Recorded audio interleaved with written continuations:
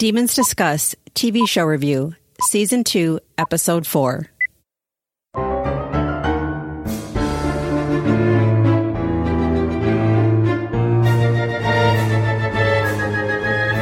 Welcome to Demons Discuss, the unofficial podcast about the All Souls universe and the topics that orbit it. We are your hosts, Angela, Jean, and Valerie. I am Valerie. With me is Angela and Jean. Hello, ladies. Hi, everyone. Hello, everyone. And what are we talking about today? Angela. We're talking about Episode 4. We get to go back to present time and see what our counterparts are up to. Oh, my God. I know. It was so great seeing all our old friends' names flit across the screen during the credits. Oh, my heart was like, yes. Oh. This is like, we'll do it in a spoiler zone. But remember that one chapter episode that we did where it was just off the chain? Yes. Oh, yes. Yeah, that was. But we're entirely in present times this episode. And you know what? I didn't know how I felt about going there because I had missed 1590 already, but it's a wonderful reprieve. It's a good palate cleanser. Yes, definitely. And it had the right tone. I mean, the chunks that it dealt with, it was very of a whole. Yes. It didn't feel like we were just parachuting in for a bunch of info dumps and plot push. And it was arranged cleverly. Yes, agree. Yes. Yes. And the music was all awesome. This is so awesome. I can't wait for you to give commentary on it, Jean. Yes. I just made a note of like the song. I'm like, I can't wait to hear what Jean says. Oh, have I got commentary on all of the selections today? I just see. I tune in to listen to. I just couldn't find the artist who did the cover at the end, which we'll have to work on that some more. We'll talk about it later after we pay our bills, ladies. Oh, let's do it. It's time for us to get. Are you putting us out on the street corner again? I'm gonna. Time to work the corner, people. This podcast is sponsored by our patrons via Patreon. Patreon is important because it helps us produce this podcast ad-free. No one wants ads, so you won't hear us talking about toothbrushes, underwear, food delivery services that deliver food you still have to cook. I mean, what the fuck up with that, yo? And there's never enough of it when you're done cooking it because it's like they think everybody eats like birds. I'm still hungry. What's with a little food? It's like, gotta call out for pizza. I'm still hungry. Well, that just defeated the whole frickin' purpose. Exactly. Yeah, you ordered and prepared appetizers. Right. Exactly. Well, what was for dinner? That was your dinner. You're done. You got that little playing card size piece of chicken. That's right. I don't care if they say that's a serving. No. Just not in this house. It's not. You sit down and you cope. Anyway, so this way we're still able to pay for pricey things for this podcast that would otherwise come out of our pockets. And that keeps this endeavor of ours from being at a status slightly above, vanity project, I think. So, Jean, why would someone become a patron? Hypothetically, at least. Hypothetically, of course, because your return on investment is fantastic. Even at the $2 level, you get our company every week. On the off weeks, you get the after show. So you get the demons in your ear every single week. Whether that's helpful to your sanity or not, the jury's still out. As the levels move up, you get all kinds of stuff. Stuff? Like what kind of stuff, Jean? Depends on what Val's mood's in. It can be anything from stickers to pins to totes to maybe even a t-shirt this year. I don't know. I'm excited. You have to stick around to find out. It's like, and it's always emblazoned with your love for the All Souls trilogy and the demons. So there you go. Also, everybody, no matter what the level, gets entered into our Demon Roulette every quarter. And let me tell you, folks, those prize packages are off the hook. Kind of like Louisa. Yeah. I guess we'll see about that, won't we? Yep, first. Hey, last week's preview, everybody saw. It's going to be something. So if you guys are interested, go to patreon.com/demonsdiscuss. And I'm going to need a drum roll because it's time for us to announce our random patron sponsor. Our random patron sponsor this time is, excuse me if I pronounce this wrong, Betsy Spahu, I think. Spahu. If I did it wrong, I'm sorry. But thank you. It was a valiant effort. Thank you so much, Betsy, for Thank you. helping you very us. much. Yay. Oh, we should do our disclaimer here, I think. Yeah. Speaking of valiant attempts. So here is our disclaimer. In the first portion of this episode, we will attempt to only talk about the things we are presented with on screen. That means there's not going to be any book talk. So for those of you who just listened to these episodes for our TV recap and haven't read the books yet, and you don't want anything spoiled for you, we will give you a warning and we will say goodbye to you. So you have the option to stop the podcast and Opt out. There you go. We will warn you. Now, notice I said attempt because it's not always possible. We are OG book readers and a lot of the stuff flies out of our mouth and it makes things really fun in the editing room. That's true. Although with this episode, we might have a little less trouble since it's pretty much all off the page anyway. Yeah, that's true. That's true. So bear with us, but we will definitely make a mighty attempt. All you book readers, stay past the alarm signals we throw out there, and we will discuss everything about the book and the comparisons to this episode we were presented and our thoughts of the adaptation as compared to the book. Yeah, but even in the spoiler zone, we won't flip ahead to future episodes. The future TV episodes, right? Yes, correct. Absolutely. We will maybe talk about the previews that we got at the end of this episode.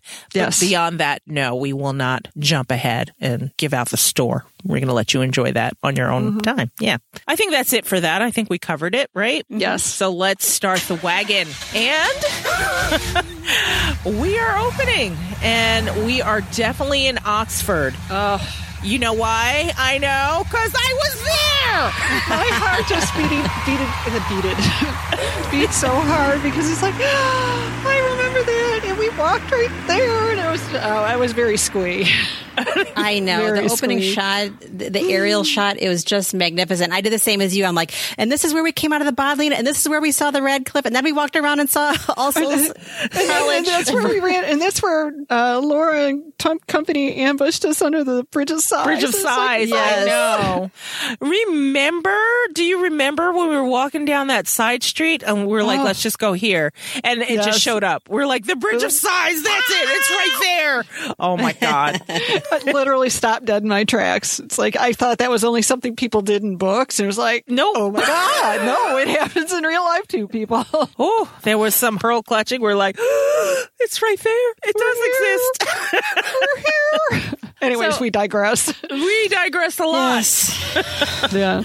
But that's something that I wasn't expecting, to be plopped into Oxford. Yes, I know. And plopped into Oxford the way that they did. It was kind of like the cold open was almost like dropping a rock in the pond. The pond being the Bodleian, and the fact that that was where all of the action took place last season with Diana and the Book of Life. Right. And the entrance on a bike, it was so reminiscent of how we entered with Diana. Yep. I just love how they keep doing that. Yeah. I was going to say, it sounds cliche to say the common threads, but it's so beautiful that it ties it all together in a big package. And those aerial shots of Oxford are stunning. Just stunning.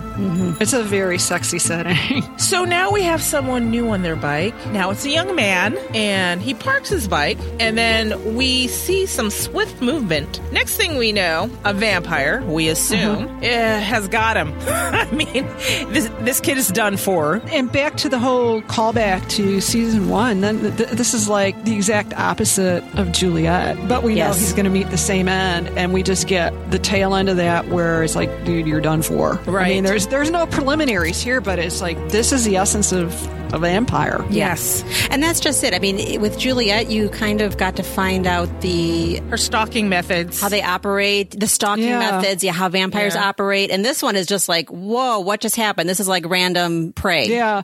And there's not the sexy music. There's not the build up. You don't get any sex or glamour seduction. You just get like a dirty, painful death here. It's and this guy was literally minding his own business. I know. He's like, la, la, la, what the fuck? But think about this too. It also ties back to the Matthew that we're getting this season. It's like you don't know me or what I'm capable of at all. I mean, because in season 1, Matthew is so sexy and seductive, and he's that vampire we all fall in love with. And it's like, if you're going to do a vampire romantic hero, you better have A, B, and C. But here is the flip side. This is the horror genre vampire where it's like stalking and like I said, a dirty, painful death. Or a quick meal. Yeah. No, I mean, you're dead next to a dumpster. Yeah. I mean, it's like a bad cold open for Law and Order, for God's sake. Right. There's nothing. Yeah, I mean, we go from the glamour of Oxford to the dumpster. Mm-hmm. And it's probably the White Horse dumpster, by the way. All those empty gin bottles.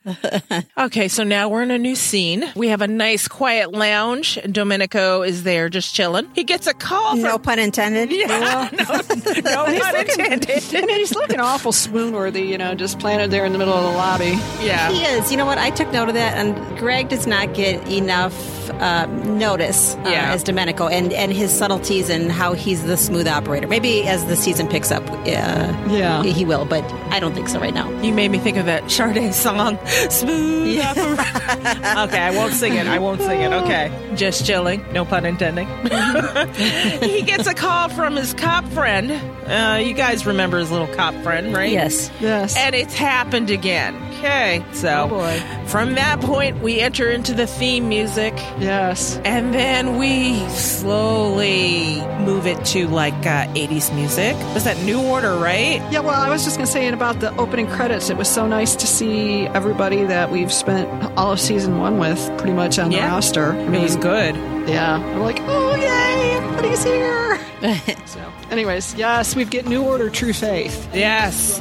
And we're bopping along to it because, we're of the generation where we grew up with that shit, so they know how to get us, right? Well, and what's kind of interesting is of all the New Order songs to pick out, it wasn't Blue Monday, it was True Faith. And think about the title, think about what we're going on. And I mean, we're talking about Marcus here and his, he's got an earnestness and true faith in what he's doing is right. And it kind of foreshadows everything that we find out in this episode about him and the job that he didn't want to take as a Grand Master and just how his life is changing. Yeah. And it foreshadows his actions further on down into this episode, which we'll get to in a little bit. I mean, and plus it's one of my favorite New Order songs. So, thanks, music editor. Good. Kudos to you. Okay. So we're with Marcus. And he's entering Cooper Sinclair Auction House across the street from Blackwell's, if you guys were paying attention to the reflection there. And as we enter the door, we see 2 women discussing another murder. Oops. Along comes Marcus, and he lets the ladies know that he's interested in purchasing a lot. One lady's like, yeah, sorry, our manager's fully booked. The other lady's like, let me stop that.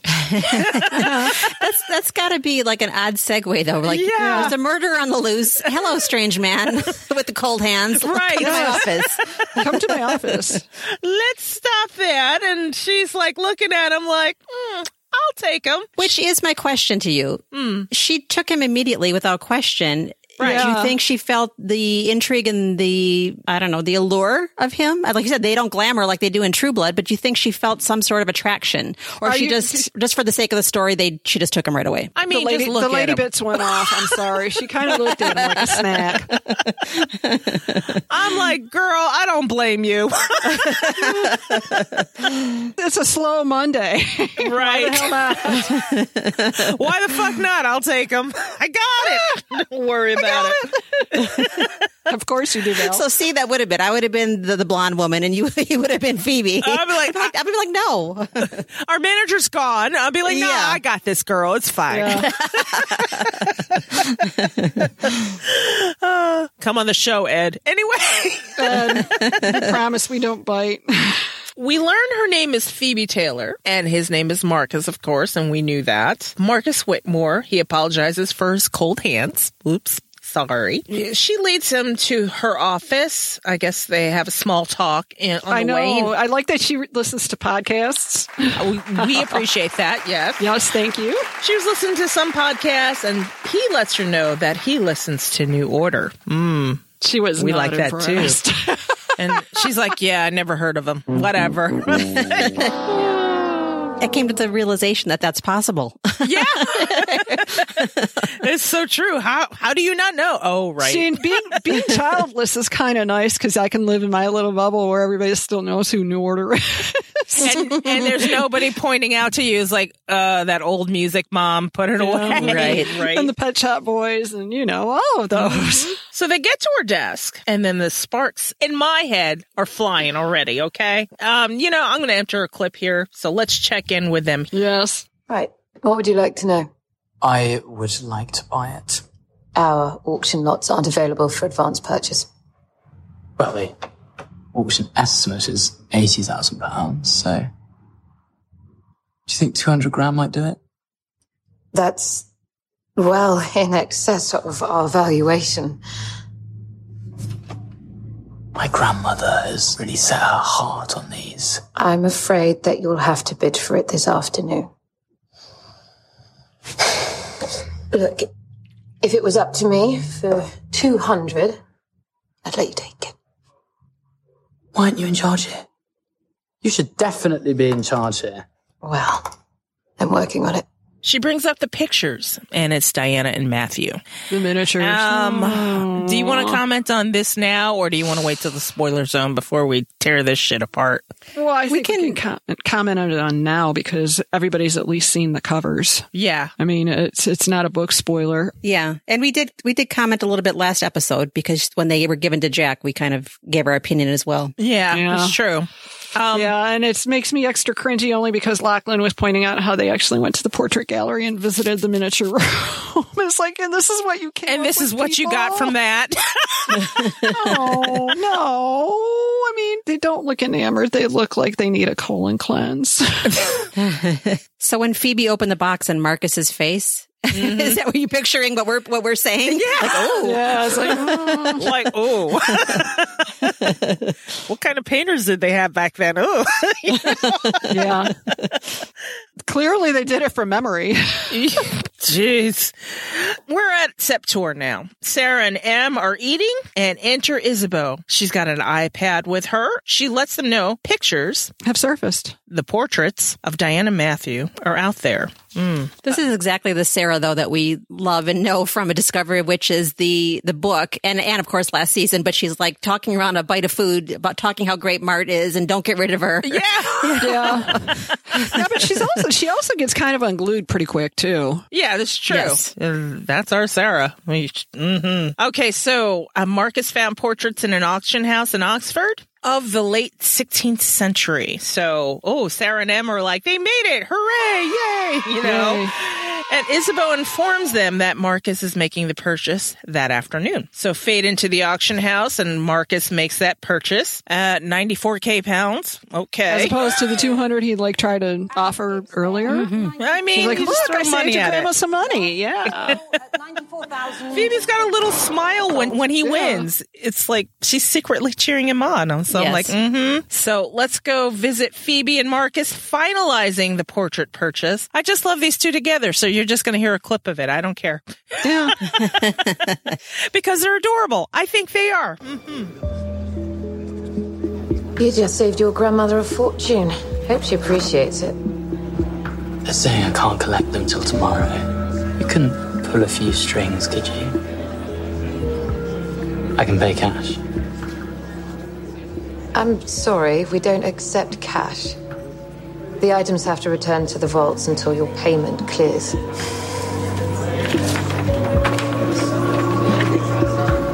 I was heading to France, right? Well, I suppose I'll have to delay. Whatever will I do with my free evening? I don't know. Maybe stream some old man dance music. You Googled New Order. Nice doing business. After that, we head to Venice on a boat. We are with Peter, of all people. Oh, and Bad Daddy. Yeah, he's going to meet Gerbert, a.k.a. Bad Daddy. Sarah was right. So apparently one in the Madison Coven did snitch. The cheerleaders blabbed. And Peter is relaying that there were vampires and demons at the Bishop house. Peter goes on, before Matthew disappeared into time, he had formed his own cabal. Ooh, I like that word, cabal. Mm-hmm. Demons, witches, and vampires working together in secret. And Gerbert is grouchy at this news. Another de Clermont conspiracy. Can I say, though, Trevor Eve commands any scene that he's in. I mean, Absolutely. Owen Teal is no slouch. He does, too. But just the way they've costumed him with the hat and the coat and, just the whole persona. He takes no shit like modern-day Godfather. Yes, right. Yeah. Peter says it's about the Book of Life. And Peter's a little bit panicked, like, Matthew and Diana are so far ahead of them. Let's team up. And Gerbert is about to take him upon his offer, and then we switch scenes into Gerbert's house. And he's serving drinks, and Gerbert has a map marking the book's travels. Yeah, he pulls out this whole freaking file like, dude, I've been working on this way longer than you've been around. And he's like, that is everything that he knows about the Book of Life. And he's got this whole map. And that's probably not all that he knows about the Book of Life, because this is what we're talking about. So now we are at another house. Agatha is there because we hear her talking. Yay! Yay. And look at Marcus. He's setting the table like a nice boy. Oh, his mother raised him well. Agatha is assuring them, Nathaniel and Marcus, that if their whereabouts become known, speaking of Sophie and Nathaniel, Baldwin will let them know, because Baldwin owes Agatha a debt. And if we remember from last season, that was the whole decapitation vote. Yeah. I mean, fair. We find out it's Marcus's house, and he's been stashing Sophie and Nathaniel there. Marcus is like, nah, bruh, don't worry about it. I love having you here, And he seems genuinely happy to have Nathaniel with him. Plus, you'll need protection. And Nathaniel's like, dude, we're already breaking the covenant by living with a vampire. Meanwhile, Agatha is cooking some colorful deliciousness. I don't know what she's doing, but she's cooking. Yeah, she's awesome. Yeah, then Agatha is explaining the problems they face. Sophie giving birth may go unnoticed, but the grandbaby of a congregation member. Whoops. Not good form. No. So we find out Miriam's in the other room because she calls for Marcus. Miriam, I guess she's taking blood samples from Sophie, and Sophie's offering it all up. Can have you whatever you need is what she's saying. And Miriam's having Marcus look over some of Sophie's charts. And it turns out the baby has fetal arrhythmia, heart rate issue, no big deal. So they're telling Sophie that she's going to have to give birth in the hospital. Yeah, which kind of makes it a big deal. Since it rules out home birth. It's not a big deal, but it's a big deal. Sophie protests that they plan for Marcus to deliver to avoid attention, and that's the important part. They just want to have this baby and be good, right? And Marcus assures her that it's a risk they'll need to take. And okay, that's fine. I know. I love to hear that Marcus was being like we don't see Marcus as a grown-up in last season in his element. And here he is like, wait, right. He is a doctor and he knows his shit. I loved it. I just thought it was great. He's just like, no, we need to do it this way. And it's just another new dimension we see of him. Now we're visiting old boy. I think it's the boy from the bike earlier. He's in bad shape because he's dead. Yeah. I mean, some vampire tore him the fuck up. Pretty much eviscerated. I mean, it was like 3 times as bad as what Juliet did to Matthew. Yes. Yeah. And Domenico is examining the body, and then he calls Gerbert. He's being sniffy. Yeah. I know. He does sniff, right? Domenico is... he doesn't recognize the scent. Not a de Clermont. Yeah, but blood rage is back, baby. Gerbert tells him to track it, and there has to be a link. But the blood rage is back, just like Jean said. Yeah. So off goes Domenico, and I guess he's tracking the scent. The night suits him, especially in the night suits Oxford, because this is just beautiful. Agree. And it made me think, I mean, Greg Chillen had a IG story or Instagram story about a night shoot, and that was for season 3. Yes. But obviously, I thought, oh my gosh, I'm glad there's more night shoots or Domenico at night, because I agree, Jean, it suits him very well. Slinking around like that. Yeah, and it reminded me of our night prowling around Oxford coming back from the head of the river. Oh, yeah. Because Oxford it's just so pretty at night. Pretty much shuts down at night. I was going to say, when we couldn't get any gin after that. That was not so. That's what I remember. Was not so nice. Thank God we had some at home. So he hears a heartbeat, and we're watching a shadow flitting around a building, and Domenico goes to investigate. It was the auction house, and we were talking off mic that I didn't realize it was the auction house at first, and I was like, oh, shit. He's tracked it to the auction house, and whoever is down there just flitting around is in the auction house. Ooh. Yes. I mean, my first viewing, I thought he was like maybe reminiscing it on some bickering he had with Matthew in front of that building in Oxford, 500 years ago or something. Nope. He tracked that scent to the auction house of all things. Mm-hmm. And he knew, that vampire was in there running around doing his stuff. And he's like, I'm not about to confront this, but I'll go in afterwards. Yeah. I'll take a look later. I'm not stupid. Right. I'll get a bargaining chip out of it either way with less, and this will be with far less hassle and risk to my tailoring. And he did it. Yeah. He did have to do cleanup anyway. So that's true. A burden. Yeah. Yes. Okay. So it's daytime again and we're at the same place. Marcus heads back to the auction house. He's approaching the place, but we pan to a basement.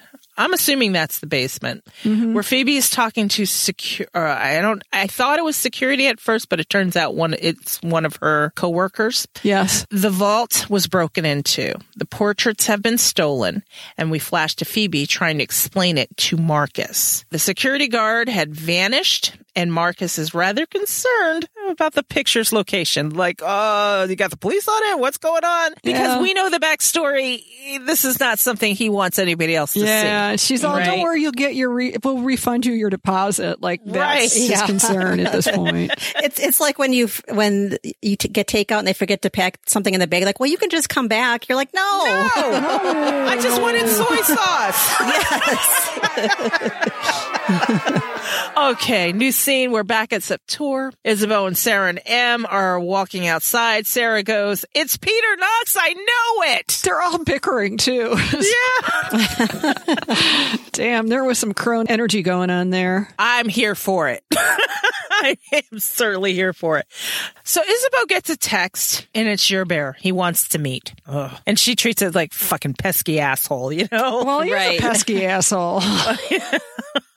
Isabel tells the witches to stay inside. We pan over to somebody like fucking desecrating herbs again. Yep. Yeah. Sarah, not unlike her niece in the last episode, pulverizing herbs out of frustration because they've been quarantined in the house. And we feel her, Yeah. Oh, did I ever? They're at stay-at-home order talk too. About fiction imitating real life. My God. Right. Yeah. Em suggests finding out why the book is connected to Diana. They'd be doing something productive. And Sarah's like, yeah, right. How? We've only got one page. And Em's like, maybe we should connect to somebody who did. Stephen did. Maybe Rebecca did, eh? She's trying that old trick where you try to make it the other person think it's their idea. I know. Their own bad idea. Well, since you mentioned that. Yeah. Sarah gets extra edgy and says, if you're proposing to summon the dead, forget it, Mm-hmm. And then Em says, but I've had a lot more practice. I'm like, oh. She's like extra thirsty here. Like, don't you want to help Diana? I mean, why don't it's almost like Sarah operates by some witch manual, because when Diana put Ashmole 782 back, she's like, okay, section 4, subsection 2.5 says you should never, if you don't understand it, you should examine it. That's and then right. like now it's like a witchcraft operating manual. And then, yes. Like I said, Em walks right into it. She's like, yeah, but I've got a lot more practice now. And it's like, oh, why did And Sarah's like, that's not on the checklist.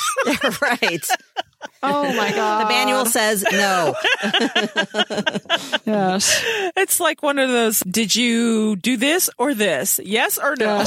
Right. The flow chart. Yeah.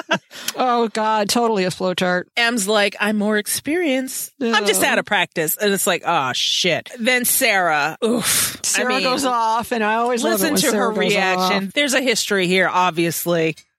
You can find out what's inside that book and why it's connected to Diana. We'd be doing something productive. How do we do that exactly? We only have one page. We need to connect with someone who did. We know Stephen did. Maybe Rebecca did too. If you're proposing to summon the dead, forget about it. Don't you want to help Diana? Do you remember what happened the last time you got into higher magic? I'm much more experienced now. Just a little out of practice. Oh my God. You've already tried. I need just a tiny experiment. I just want to see if I could connect with something. Emily, you can't do this to me. Listen, when Diana returns, she'll have come into her magic. She'll be able to call up the book herself. You don't know that. Swear to me you won't do it again. I knew you were going to react this way. Swear to me. Okay. Oh, honey. All right. Mwah. Whatever you want. I just want you to be safe. After that, Emily's like, yeah, oh, okay. And she's totally got her fingers crossed. I won't, I promise, I won't deal with toes it. crossed, too. Yeah. Back at the auction house again, Marcus is back to see Phoebe, where he asks her to dinner. I'm like, okay. Yeah, I don't bite. I don't bite. I love that. And right across the street at the White Horse, Domenico is spying on Marcus and Phoebe walking out of the auction house under the umbrella. So now we're at dinner. And they're having interesting banter. And I have to say, Phoebe is properly worthy of my Marcus. And this is the moment I realized it. She's worthy of demon love. What a beauty. And our love for Marcus is not misplaced since he likes weird. Yeah, that's true. Oh. She's a doll. So Domenico walks in as they're getting to know each other and glares at Marcus. Marcus excuses himself to, talk to my grandmother because I promised to call her before dinner. I gotta call her right now. It just harkens me back to that book episode. Hello, Marcus. Hello. And to me, it's not even off-putting that he could be otherworldly or mysterious, or it's the fact that he's got to call his grandmother all the time that might put me off. Oh my gosh! Then we've got Domenico and Marcus out on what looks like to be a rooftop bar with the Boots and Pants music in the background. Oh yeah, yes. It's very Boots and Pants and Boots and Pants. So he's talking to his grandmother, right? Oh, can we put the clip of him talking to his grandmother in? Because those two are quote unquote hilarious. So let's check in with them. Wherever there's trouble, there's a de Clermont. What were you doing at the auction house? I'll ask you the same question.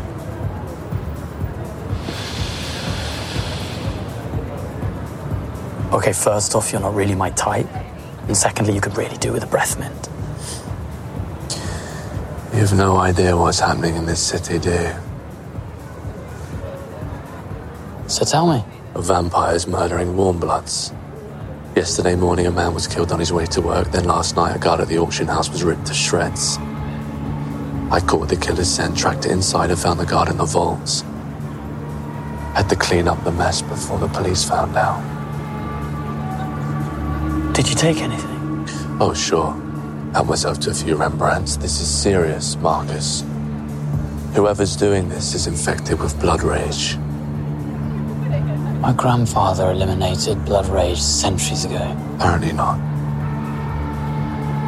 If this keeps happening, we'll be exposed to the humans. You know what that means.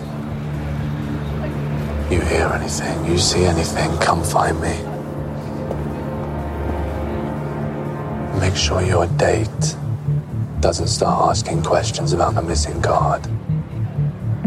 Of course, he was not talking to his grandmother. He was talking to Domenico. And Domenico had some things to say. So we're back with Marcus. He returns to the table. And Phoebe's been nursing her gin and gets chatty about the portraits and touches a nerve. She starts talking about the missing guard, the one subject that Domenico had just told Marcus. She better not be talking about that missing guard. You better make sure about it, Make it stop. Yeah. Make her stop. Right. So he shuts down. Yep. She snaps him out of it. She's like, so hot and cold. I guess that's your thing. And I'm like, oh.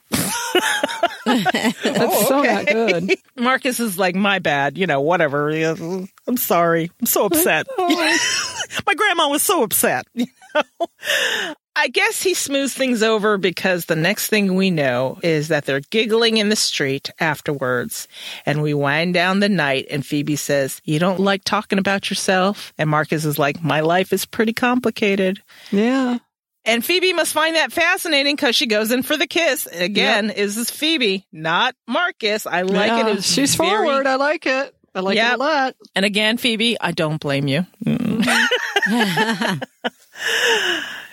They bid each other good night. And off in the cab she goes. Yes, and we get Bruno Mars, Old Fashioned. It was part of our soundtrack this time. It was very good. It was very nice. So back at Marcus's, he's having a chat with Nathaniel. They're talking hospitals for Sophie to have the baby. And what did you think about Nathaniel's comments about the Knights? Loving me some Daniel Ezra and his lecture on the rebrand. Yes, great. that's exactly what I took away from it. And like, that's so spot on of what the take would be. Right.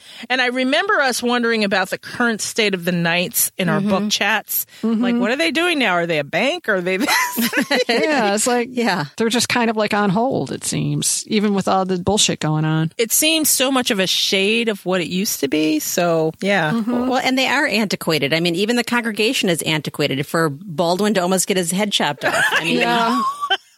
And for them to say, yeah, we should pretend to like democracy, it's like, it's been around for an awful long time, people. Right. So, after that little chat, and it's like, yeah, you should rebrand it, bro. It's fine. And Nathaniel goes off to bed. And just as he goes upstairs, Marcus's phone rings. And it's Phoebe. Gotta love it. She wanted to give the evening a proper close, I think. It's the booty call. Yeah, gotta love it. I love my forward girls so much. And so now she's in the house. She starts asking questions. Is Whitmore your real name? Are you really a doctor? Man, she's fucking Nancy Drew, isn't she? I know. Yeah. Yep. How do you afford a place like this? Like, wow, nosy. God, I know. Rude much? Marcus is really vague, and Phoebe knows he's hiding stuff. And I see it. Yep. She's all like, are you a superhero? And then he says, yeah, my latex suit is upstairs, baby. Well, that did it. Yeah. Sexual mayhem achieved. And I want to say that Marcus and Matthew are quite different in this regard, because I don't believe there's any bundling going on. No, there was a whole bunch of overeager young man crawling them to places and on top of things that, well, Matthew wasn't about to do. No, and Phoebe was fully prepared in all her layering of clothing. She was ready. So now we cut to Septour again. It's evening, and Isabeau goes to meet Gerbert outside of the gate. Now your thoughts on this convo. Should we put a clip in? Let's put a clip in. Let's put a clip in. Curious that we're meeting outside. What do you want, Gerbert? I hear whispers that you're harboring Diana Bishop's aunts. I'm assuming it's lies, of course. Of course. Did you realize they broke the covenant, inviting demons and vampires into their house, fraternizing with other species? It's no concern of mine. I've never met them. I was worried that your love for Matthew might have blinded you. What would you know of love? Philippe devoted his life to the de Clermonts and the vampire species, always ensuring that the interests of one served the other. Thanks to your son's choice of mate, these interests are now in direct conflict. My thing is, I want to ask you about this. What would you know of love? What do you mean about that, Isabeau? I'm curious about her. It seemed like a stab to Gerbert. It was loaded with history. Yeah. She was a real cool customer through that whole thing. Man. Oh, my God. It was good. And then what did you think about Gerbert saying, Matthew's going against everything that Philippe stood for and why he set up the congregation and why he set up the Knights and, he's going to bring it all, his father's legacy all tumbling down. I was like... It just made me think, well, Gerbert, why did you agree to it in the first place then? Yeah. Well, I'm also thinking, wow, Gerbert has a very precise view of what he thinks is going on, too. It's almost like he's got those conspiracy theory blinders on. Yeah. He's only going to interpret it in the way that best suits him. Or he's got that wall in his house, and he's got the strings all attached to pictures.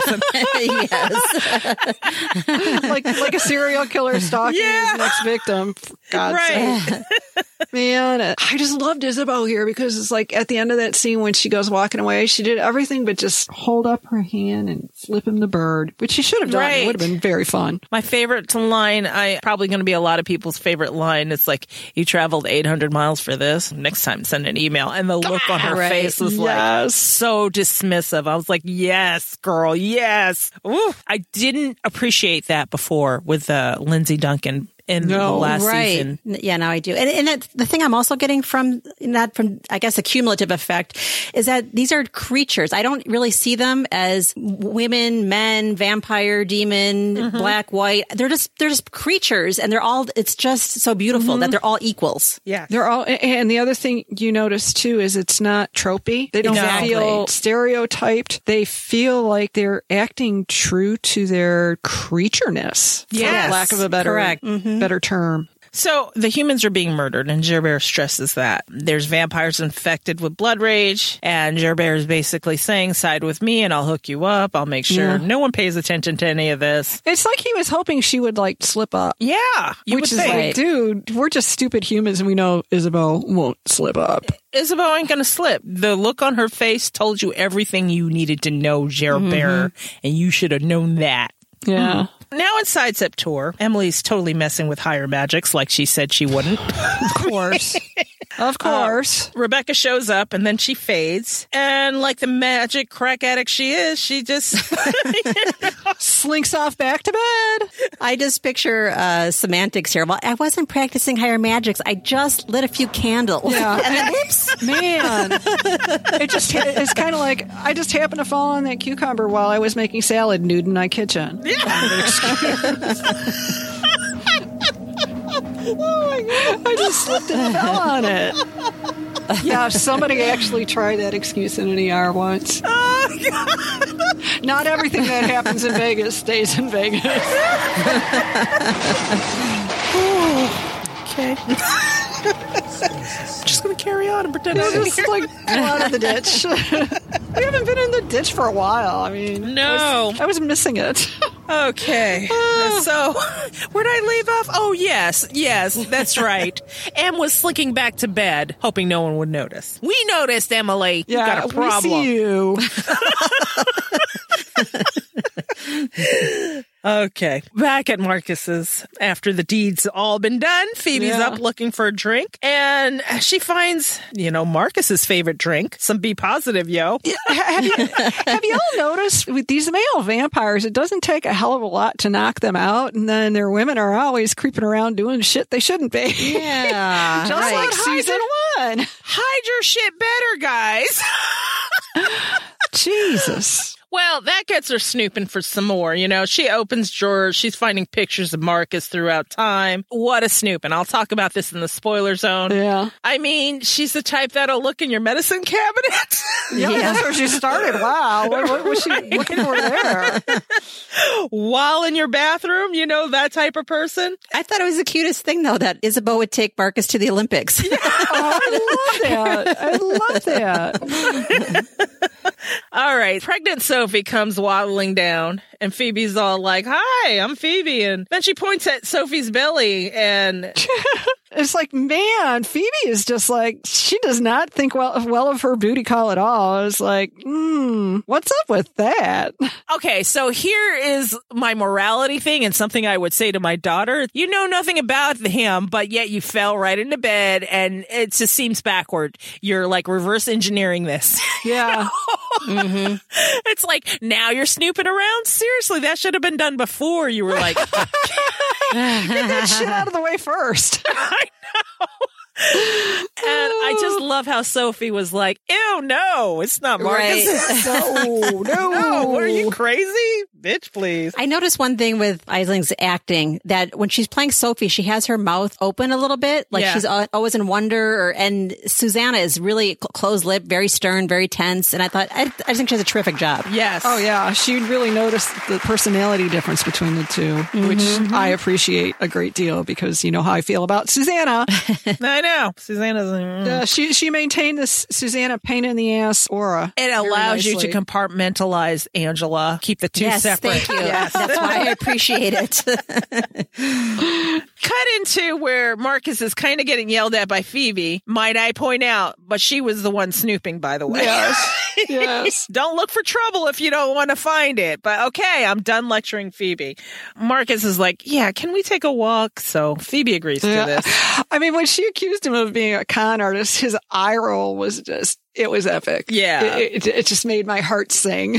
His facial expressions are just the best. And as much as Phoebe is skeptical, Marcus is being totally truthful. He's like, I'm a vampire. There it is. And did you know, again, here we go with the threads to season 1, how them walking down that dark lane just echoed the boathouse in episode 1? Yes. Mm-hmm. Where he reveals his nature to her, Matthew reveals his nature to Diana. I just love how the director of photography and the director of the episode just keeps pulling things forward and changing them, but maintaining this overall theme. Yeah. Phoebe, after the whole story, there's different creatures out there, and Phoebe's pretty much Fitzio. I gotta go. just like Diana was. Right. Fuck this shit. She's like, I gotta go. I got no time for this shit. Good luck with your life, Marcus. You're crazy. And I love how Marcus, reprised the human propaganda, when she's like, well, where's your fucking coffin? And he's like, yeah, you idiots made that up and you bought into it. Yeah. With the human propaganda speech, which I always love hearing the human propaganda speech. No shit. Can't hear enough of it. So next day at Marcus's, Baldwin comes a-calling. Yeah, my boy comes rolling up. Yeah. He throws a paper on the counter. Headline, Drac the Ripper. Okay, I need to point out something. They listened to us and got rid of the bad red hair dye, and we got the salt and pepper Silver Fox. Mm-hmm. Tristan Gravel this season. Thank you. We'd like to say it's because Matthew's aging him. Yes. Thank you, Bad Wolf, for hearing our prayers. Yes. And funny enough, we didn't even bat an eyelash when we saw him on the cast panel at the con that he didn't have red hair. We're like, I think we were just overcome that he was on the panel. Like that he was there. Yes. Yeah. Sleeveless, showing off his tattoo. There was all sorts of other distractions going on, to be honest. So we should have taken a clue back then, but we were enjoying ourselves otherwise. Yeah. This is true. What do you guys think about the convo about the Knights? Let me take it off your hands. What'd you think? I was going to ask you two because you two are the people to ask. How did you feel about that? He comes across as, obviously demanding, but I don't know. He seems like needy or greedy. There doesn't seem like they give a reason why he wants it. I mean, it was kind of opportunistic in one respect, but then when he brings up, hey, dude, all this shit's going down and we don't need you playing at it. Yeah. I almost lost my head. Then it sort of turned a little for me because then I was like, okay, this isn't just Baldwin being a greedy shit. He's seeing something long range. Yeah. Right. Coming up down the track at them, and he, right or wrong, he doesn't think Marcus is equipped to handle it. Yeah. And then he just goes into some truth telling here too. And the cherry on top is you get something you want, just live your own little life. I get something I want, the Knights, and we can run it properly. There's a win-win situation here that we have to examine as viewers, and we're like, he's not wrong though. But they kind of just slip in there too. And as a TV viewer, I'd be wondering because they're like, it wasn't ever supposed to go to Baldwin. Well, why not? And why does he want it so badly? Yeah. Right. And then roll right into, hey, then he's all, well, Matthew doesn't want you to have it and you're not supposed to have it. And I'm going to do it, honor Matthew's wishes. And he's like, well, Matthew's been lying to you your whole life. And he's just like, Marcus is just like, huh? And Matthew didn't deserve his loyalty. Oh, that was a great closing line. He just doesn't deserve your loyalty. No, by the way, you've just got summoned to Isabeau's. Yeah. Go see her. Yeah. Yeah, you need to go see her. No big deal. Yeah, I'm just the intro. You're going to settle in for chapter 1 over there. I'm the warm-up act. Yeah. The opening act. She's the headliner, though. Yeah. I gave you fair warning, dude. That's right. Buckle up, Buttercup. Use Phoebe as your after party, but I'm the headliner. Yeah. Back to Domenico. He got a call from Gerbert. He says the murder was all over the internet, and it's got a hashtag. It's a fucking hashtag. That's right. Yes. Oh, I love Trevor Eve so much. Fucking hashtag. We're at Septor now. Isabeau was chastising Marcus. He told a human, now he's got to kill her. I mean, it was so matter of fact. Yes. Oh my God. He's got to kill her. It's delicious. So the Knights, Isabeau and Marcus chat about this. She kind of gives a brief history of the Knights and why it was formed. And Marcus is taking this all in. And then she drops the anvil on him. Okay. It was formed to protect other creatures, but mostly Philippe was trying to protect me. Yeah. And I love her line in this where she says, don't tear it down until you understand why it was built. Yes.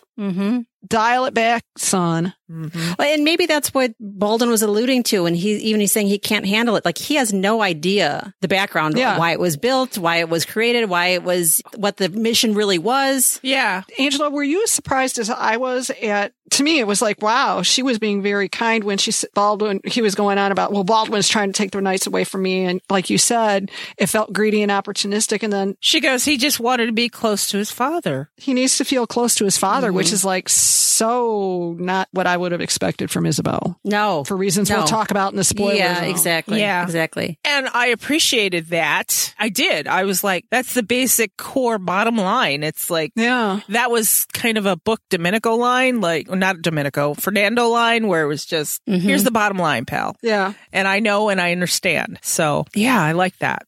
I liked it myself. I don't, Although I don't think Fernando would be saying that about Baldwin because they've got their own. They've got issues. Yeah. grudgy issues. I'd love to see them to resolve, but. So I digress. Again.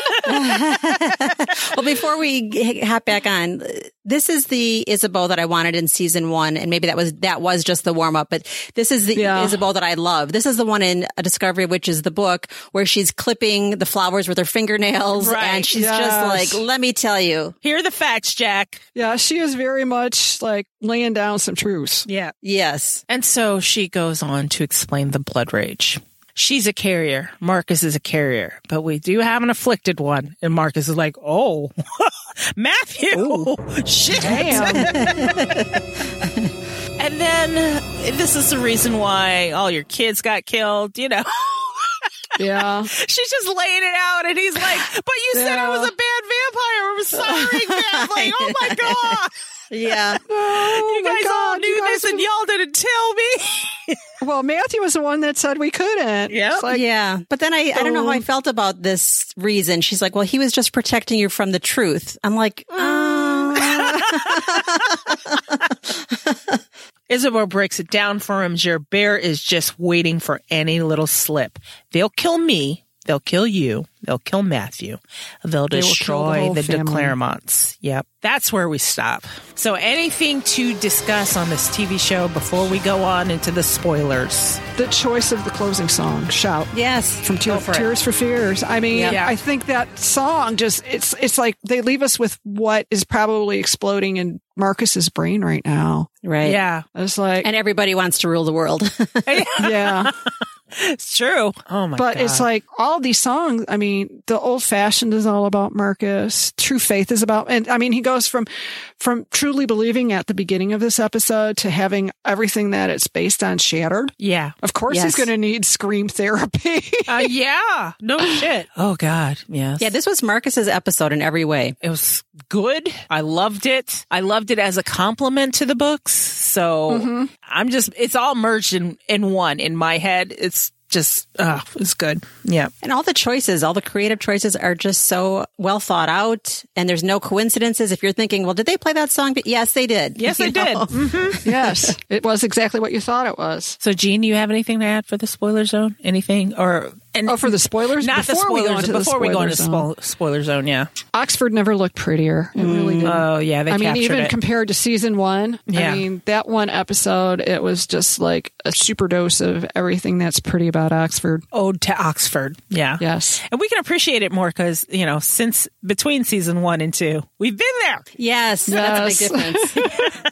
All right. So I think we're going to head into the spoiler zone. Yeah. If you're leaving us now, demon kiss. Mwah. And for the rest of you, stick with us and we will discuss further book, TV comparisons, etc. in the spoiler zone.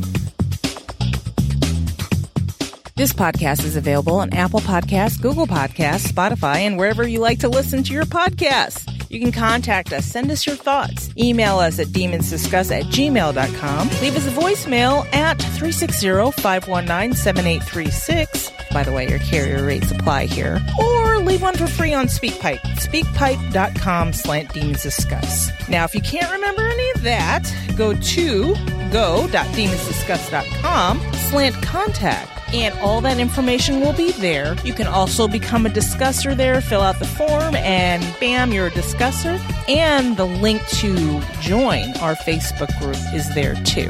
Visit our main site, demonsdomain.com. And if you really feel like deep diving, go to visit.demonsdomain.com/masterpost. And you can read interviews, geek out with Weekly Geeks about All Souls Universe. Read about the characters. Keep that geek flag flying, guys. Do you like what we do? Help us fund what we do. Go to patreon.com/demonsdiscuss. Make sure you follow us on social media. We are on Twitter, Facebook, and Instagram, all at Demons Discuss. If you're liking what you're hearing and you want to tell the world about it, leave us a 5-star review on Apple Podcasts. We love them. We read them. It's wonderful. Also, it keeps Angela alive, and we need her around, okay? Keep Angela alive!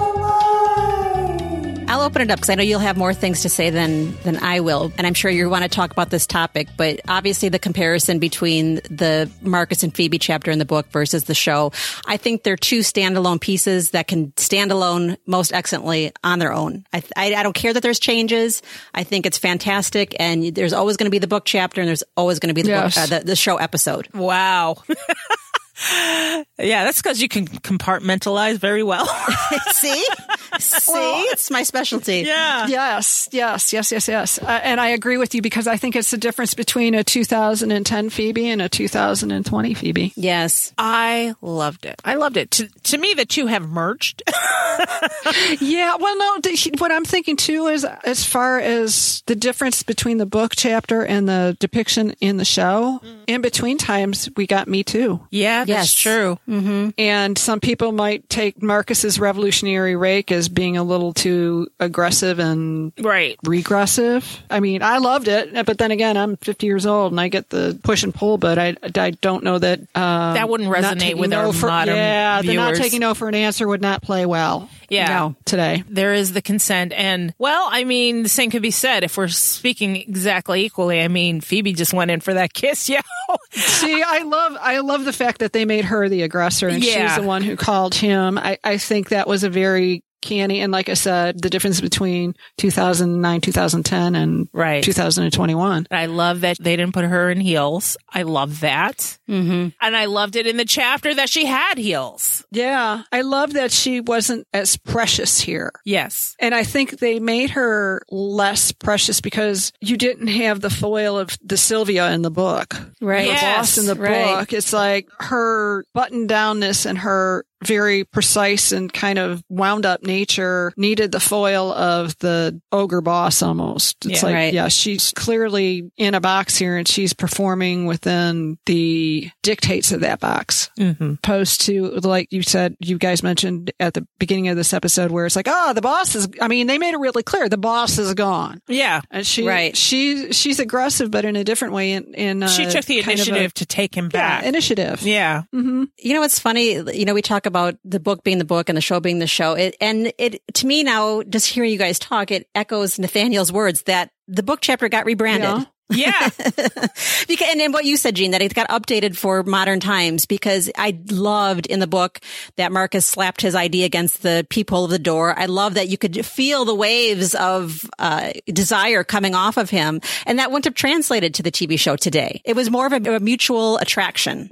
I mean, I like that they made her take charge kind of person. I don't know how it's going to play with all the Phoebe haters, but who cares? I don't care. Phoebe, basically, I'm impressed. I like the extended time with them. However, I would be disingenuous to say that I like the snooping part very much. We always have, though. We've always loved snooping by proxy. Right. Yeah. But the problem I had with the snooping snooping part is it just felt very much like a plot prod. Yeah. It's like, it was right. like, it was a clunky way to move everything forward. I mean, she was snooping and I'm just like, I don't agree with this girl. Yeah, we don't condone snooping in real life, but as far as moving the plot along, give it to me. It worked out. But like, remember when I used to lament about Kit, the whole reason that put me off in the books, it was he went snooping, and I was like, that is the worst thing you can do to me, is go snooping. Again, think about it. He wasn't snooping in the show, but here's Phoebe snooping. I was like, what the fuck, Phoebe? That'd make somebody snoop. It's Phoebe. I guess Phoebe's name came up in a draw. Okay, so I don't know how listeners feel about Phoebe. We haven't really heard. Maybe they'll weigh in. And Jean, you see in various places people commenting that they don't like Phoebe, but I can tell you from my point of view, where I sit in social media, no one comments on her. And if they do, which is now starting to be more often, right? They love her. They are there for her. Yes. And that's a change over the past few years because Phoebe was one of those hot button issues like Baldwin was. Mm-hmm. Well, the thing with Phoebe in the books, we don't get to know how she got to know Marcus. Yes. And she was, and people view her as very, I hate to use this word because it's so loaded, but it was used, is that they find her to be uppity. Right. Yeah. And not knowing her place, which I'm sorry, when you're trying to say that about a woman of color, that is just, as far as I'm concerned, that's awful. Right. Yeah. I think it started because people felt proprietary over Marcus. Yes. So then therefore they didn't like Phoebe, no matter what she would do. Right. And the fact that we didn't get to see the courting, the full courting, where they went from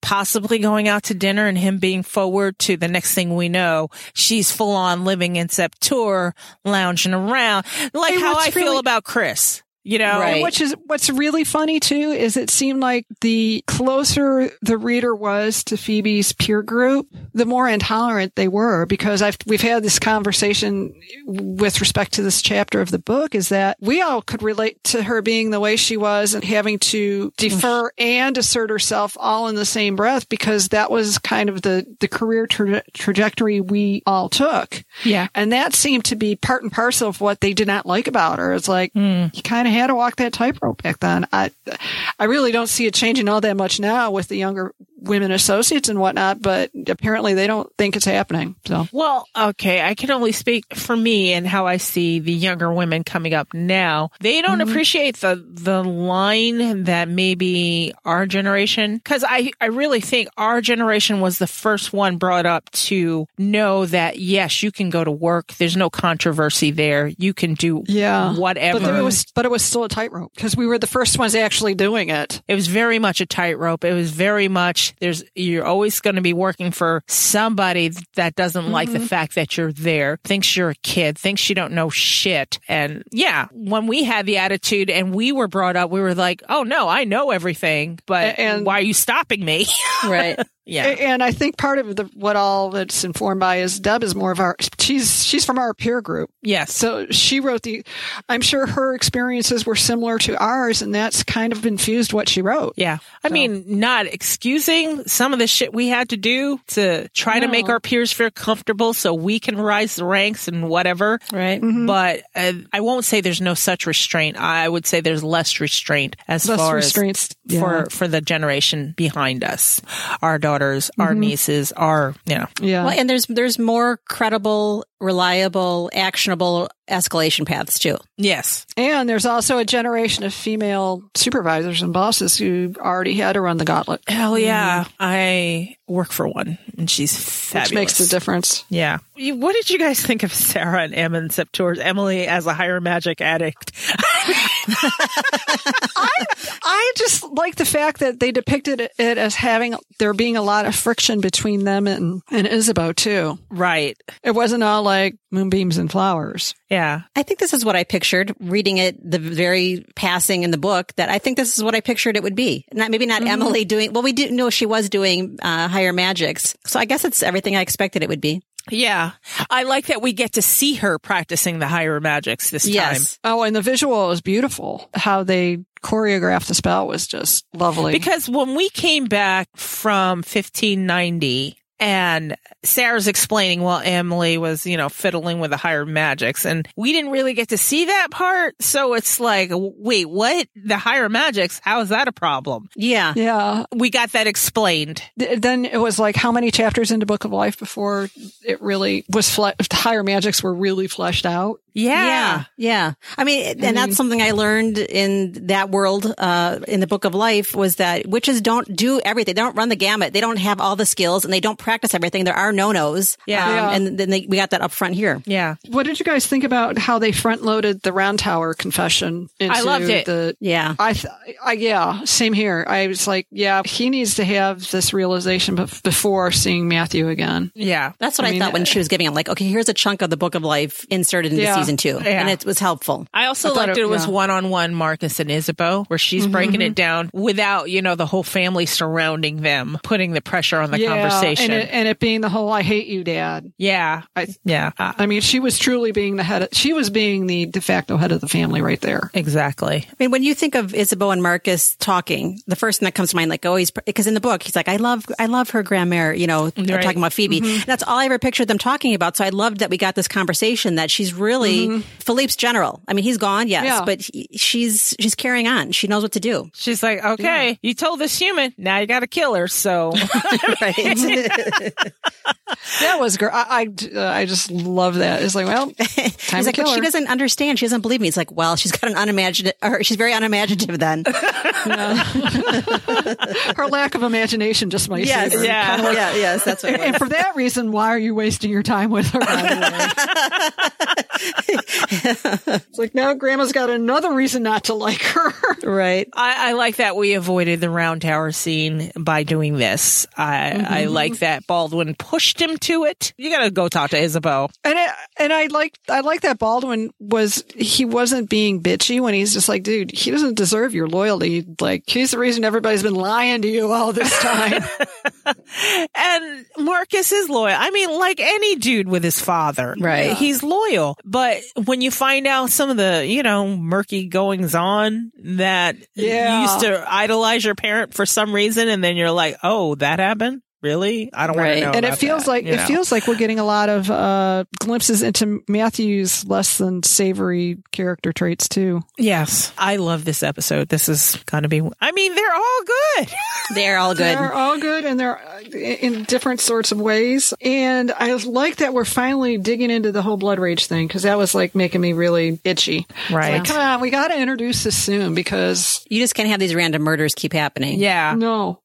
And they weren't happening in season 1. I mean, we got the one, and now we know why Domenico was sniffing around that body. Yeah. Yes. The first time, it's like, oh, this is what he was looking for. Turns out it was just Juliet. Oops, that was just Juliet being Juliet. Apparently. Yeah. It turns out it was just Juliet, not the blood rage. But I like that we get into the meat of the matter now, because we need to. And every time that he calls Gerbert, it just underscores, here Domenico is in Oxford and he's snooping around and trying to do his detective work, and he calls Gerbert, and there's that beautiful Venetian backdrop, and Domenico is actually taking himself away from his city, and that's what he was saying to Gerbert. This is my city. I want it back. Right. Yeah, and we finally get some of his background. Yes. And it's kind of like, he's not the greedy little shit. Because in season 1, it was always, it felt like he was answering to Gerbert and Baldwin, and it's like, wait a minute. It's like for somebody who just watches the show, it's like, ooh, back up the bus. Wait a minute. What do you mean he ran Venice? Yeah. When it was at its height as a city state.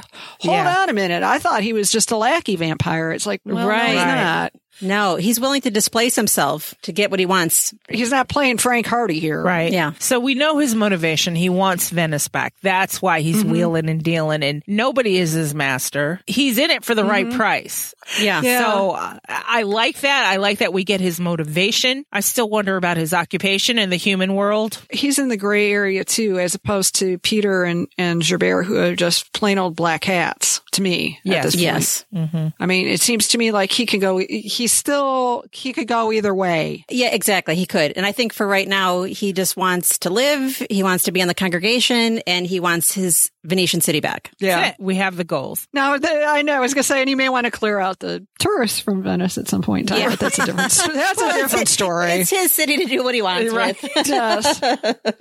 And then we go back to the whole meddling in human affairs thing, which we'll get back to that another day.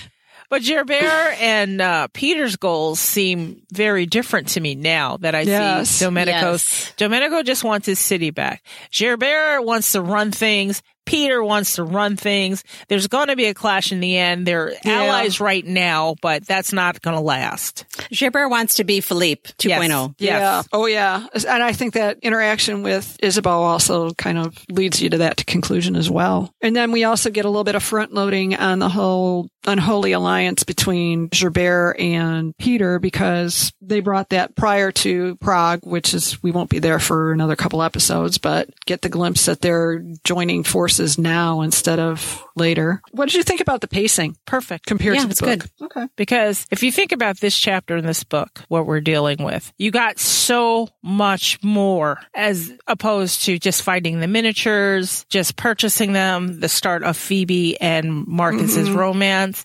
We got so much more out of this in an hour versus the book. And it didn't feel like an info dump at all. No, it did not. No. Mm-mm. It was very compelling. I love the way they arranged this. One of my favorite episodes, honestly. Did love the music too. So. And the music was really good. It wasn't intrusive, and it also helped tell the story, which is something I'm really noticing with all of their modern choices this season. Right. They really tell the story, frankly, a lot more than just using a Fleetwood Mac cover. Yeah. Yeah. I mean, I loved in the book that he had a U2 concert t-shirt on and wore Converse, and this is clearly different, but it's still The same. apples to apples. Yeah. I was going to say he still had on the sneakers because he was running around in those white sneakers that were practically glowing in the dark when he was making his confession to her in the park.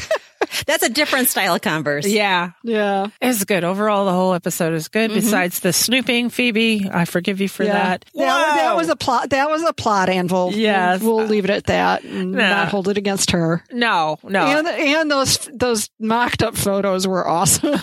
They were. They made me chuckle. I looked, I'm like, why would they go to the 1948 Olympics? And it's just because they were in London. Yeah. And it was right after the war. Yep. So anything else? Anybody? I think we're set. I think we are too. We do also want to talk about our sneak peek for next week. Oh, what do you got to say about that? We're going on a journey? To me, we're going on a journey. We get to meet Philippe. And we're meeting Louisa. Dun, dun, dun. There's a lot happening in 5. I don't think it's very spoilery for me to say she's crazy. Yeah. She is wheels off batshit crazy. Oh my God. She is everything they described in the books. Yes. And more. Oh my God, you guys. We can't wait to talk to you about Louisa. Hang on to your seats, guys, because Louisa... Off the chains. All right. So if you guys have any comments, I'm going to remind you, please write in. I have a form set up. It's going to be on the show notes. You can email us at demonsdiscuss@gmail.com. Just put in the subject line the episode number you're referring to, and I'll put it in the box for our later episode. I'm going to also remind you, after we're done reviewing all these chapters, we're going to have an episode dedicated to listener feedback. Okay. So reach us on SpeakPipe, speakpipe.com/demonsdiscuss. Our phone number, which I can never remember. It's there somewhere. It's there somewhere. I'll get it for you real quick. Okay. So call us at 360-519-7836, and you can leave a voicemail there, or SpeakPipe, speakpipe.com/demonsdiscuss. If you call us, carrier rates apply, but you'll have 3 minutes to talk about whatever you want to talk about. SpeakPipe is absolutely free, and that's probably best for our international audience. And you have 90 seconds to spew out your thoughts and tell us what you think, or just fill out the form that will be in the show notes, or you can click the link in the episode notes and it'll take you to the very same form. So we want to hear from you guys, so definitely write us your thoughts. Anything else? Did I miss anything? I think you covered it. we have covered it. Let's say goodbye, everybody. Bye, everybody. Bye. There's your demon kiss, and we will talk to you next week. Demons Discuss and Demons Domain are independent and not affiliated with Bad Wolf, Sky One, Sundance Now, and Shudder. Clips of the TV show and soundtrack are used for the purpose of commentary only. The soundtrack is an original score by Rob Lane and the Chamber Orchestra of London. The soundtrack is available for purchase on iTunes.